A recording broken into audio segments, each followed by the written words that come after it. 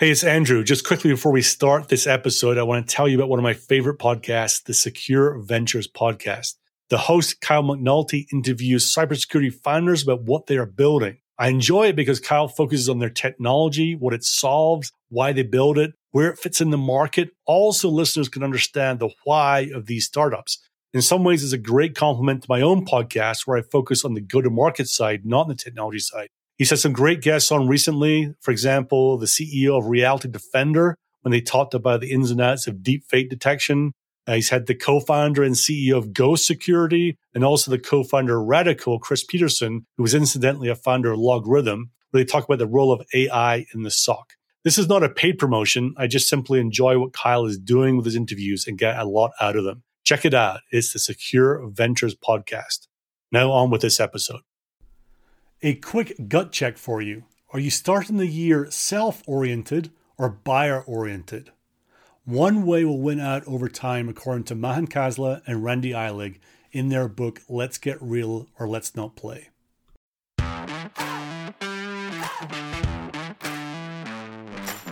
Welcome to the Bite Size Sales Podcast, where we believe that sales is the most important team in a B2B company, that the sales team deserves great sales training delivered online because it sucks spending days out of the field or off the phones. And we believe that taking bite-sized steps each day to get better at your craft is the best way to improve your results.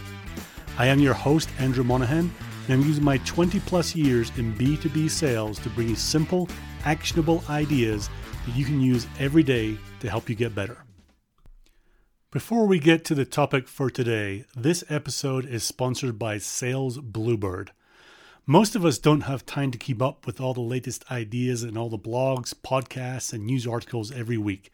Sales Bluebird curates content from all these sources and gives you 3 mindset tips, 3 sales skills tips, and 3 sales leadership tips once a week in your email inbox for free.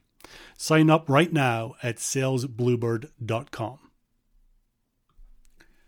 Welcome to episode 52 of the podcast. And this week's episode is all about mindset and how we approach going after our work in sales, whether we're thinking about ourselves or thinking about our prospects first. And it's kind of weird, right? Because if you look all around you and hear all around you, inside a company, inside a sales team, most of what you're going to hear is all self-oriented things, right? It's going to be, we want to sell this product over that product, right? We're going to set the comp plan to make it more rich for you to sell something that's harder or something that's new. And we want to devalue the sales of this product over here, right? They also want us to add things onto deals.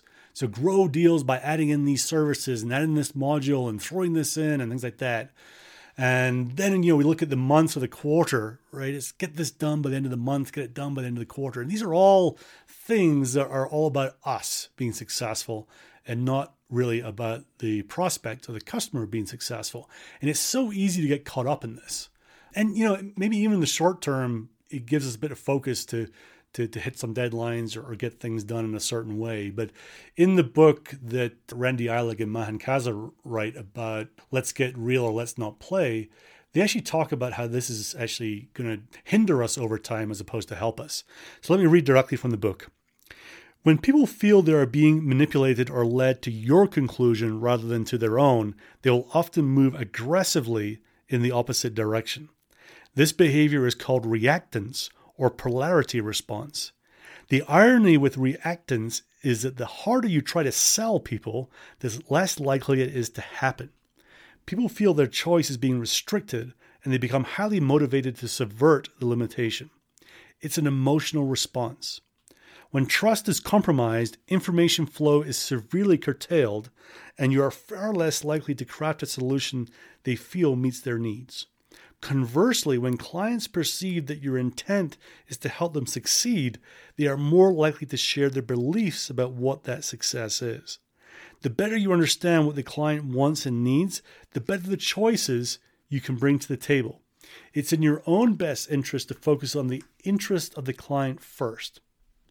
Some part of us understands this dynamic, yet we often feel pressured to meet our personal and organizational revenue goals.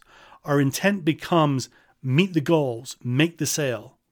Perversely, the harder we try, the worse we do. When we lose sight of helping our clients succeed and instead focus on our own success, clients perceive the difference negatively.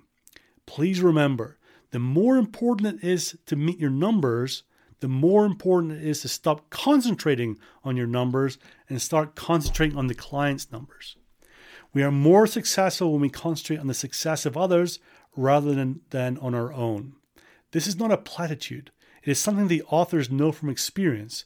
We have sold to survive, we have sold out of ego, and we have helped clients succeed.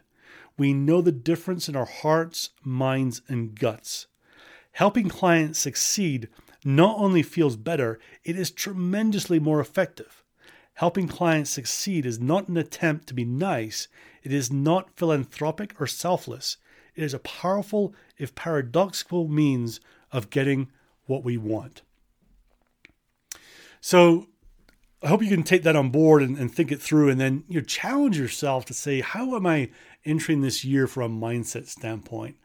When we're doing our planning and going through all the things that we want to achieve this year, the danger is that we keep acting in front of our prospects and clients all about what we want to achieve and not reverting back or starting to think about what they want to have happen for them to be able to be successful.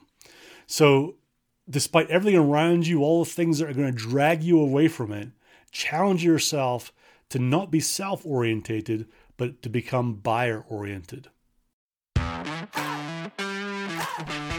If you like this episode, the single most useful thing you could do to support this podcast is share it with your sales network. It'll probably take you less than 20 seconds. All you need to do is click the share icon in your app right now and share it wide and far. It will mean the world to me, and it could make a difference to those you share it with. Also, I need your suggestions, please. If you have a topic you want me to cover or just want to get in touch, simply email me at upside@unstoppable.do. That's upside@unstoppable.do. And now to wrap up. Training without implementation is just entertainment, and pretty poor entertainment when I deliver it. So make sure you take action on what you learned today and keep getting it better and better each and every day. Also, this world does not need more sales BS, so please don't create any more. Be great at the fundamentals, be honest, be real, be yourself, just do not BS. And finally, I'm signing off as the great Joe Sexton would by saying, gone to sell.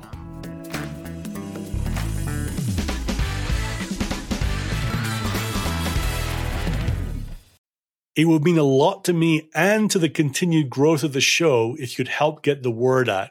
So how do you do that easily? There are two ways. Firstly, just simply send a link to a friend.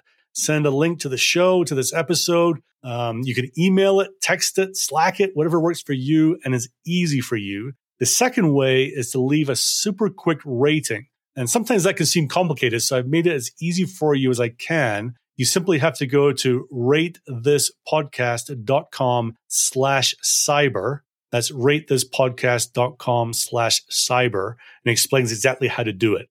Either of these ways will take you less than 30 seconds to do, and it will mean the world to me. So thank you.